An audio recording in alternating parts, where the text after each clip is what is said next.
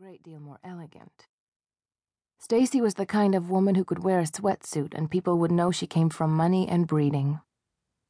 It was only after Stacy's death that her stepmother had professed great love for her stepdaughter, and at the funeral Mrs. Evans had screamed that Stacy's suicide was Jace's fault. It had been absurd, of course, but it hurt just the same. Jace had loved Stacy with all his heart, and he had no idea why she'd killed herself just days before their wedding. "You think this house has something to do with Stacy's death, don't you?" Frank asked. "I have nothing else to go on." Jace got up and began to pace the room. "It's been 3 years, yet it's all I can think of. That moment when Stacy's sister threw the suicide note in my face and told me I had killed her only sibling haunts me every hour of every day." Frank looked at Jace hard. "So after you buy this white elephant of a house, then what?" "I don't know. All I know is that I have to make this pain stop." When he looked at his uncle, his eyes were full of such anguish that Frank's breath stopped for a moment. "I haven't touched a woman in 3 years. Every time I take a woman out, I think about Stacy. I know I've been a bore and a pest, but I seem to be in the middle of a whirlpool. If I could put it behind me, I would. Get on with your life, as everyone keeps telling me to do.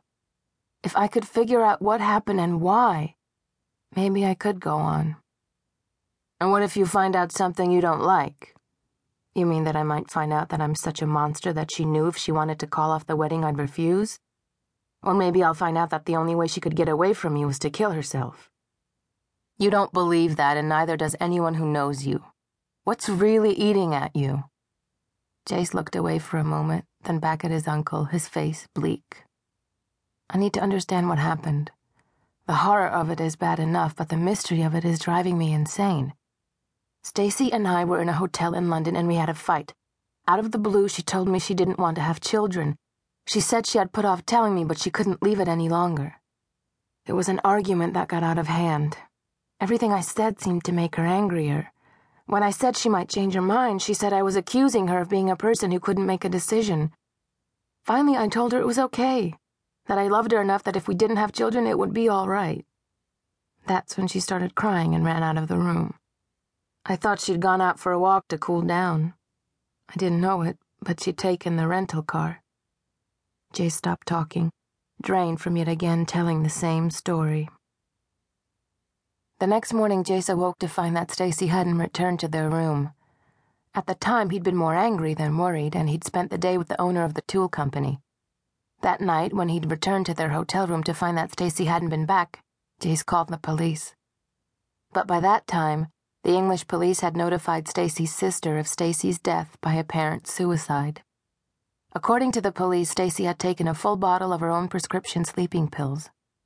Her passport had been in her handbag, and the person named to notify was her sister. Jace had not been allowed near Stacy's body, and the police had looked at him as though he'd murdered her. In 3 days, Jace had gone from being a happy man who was looking forward to his marriage to a man who was reviled by his dead fiancé's family. Since then, his life had not existed. He'd slept and eaten and even worked some, but he wasn't really alive. The questions, why had this happened, and what really happened, haunted him incessantly. Stacy and Jace had been inseparable. During the 3 years they knew each other, they talked and laughed, and Jace had thought they told each other all about their lives. But they hadn't. It seemed that Stacy had had secrets. Jace looked at his uncle. "I can't go forward until I know what happened and why." "And you think this house has something to do with it?" "Maybe not the house, but certainly whoever she was to meet that night. Stacy had some connection to that village and to someone in it. People there know things that they haven't told."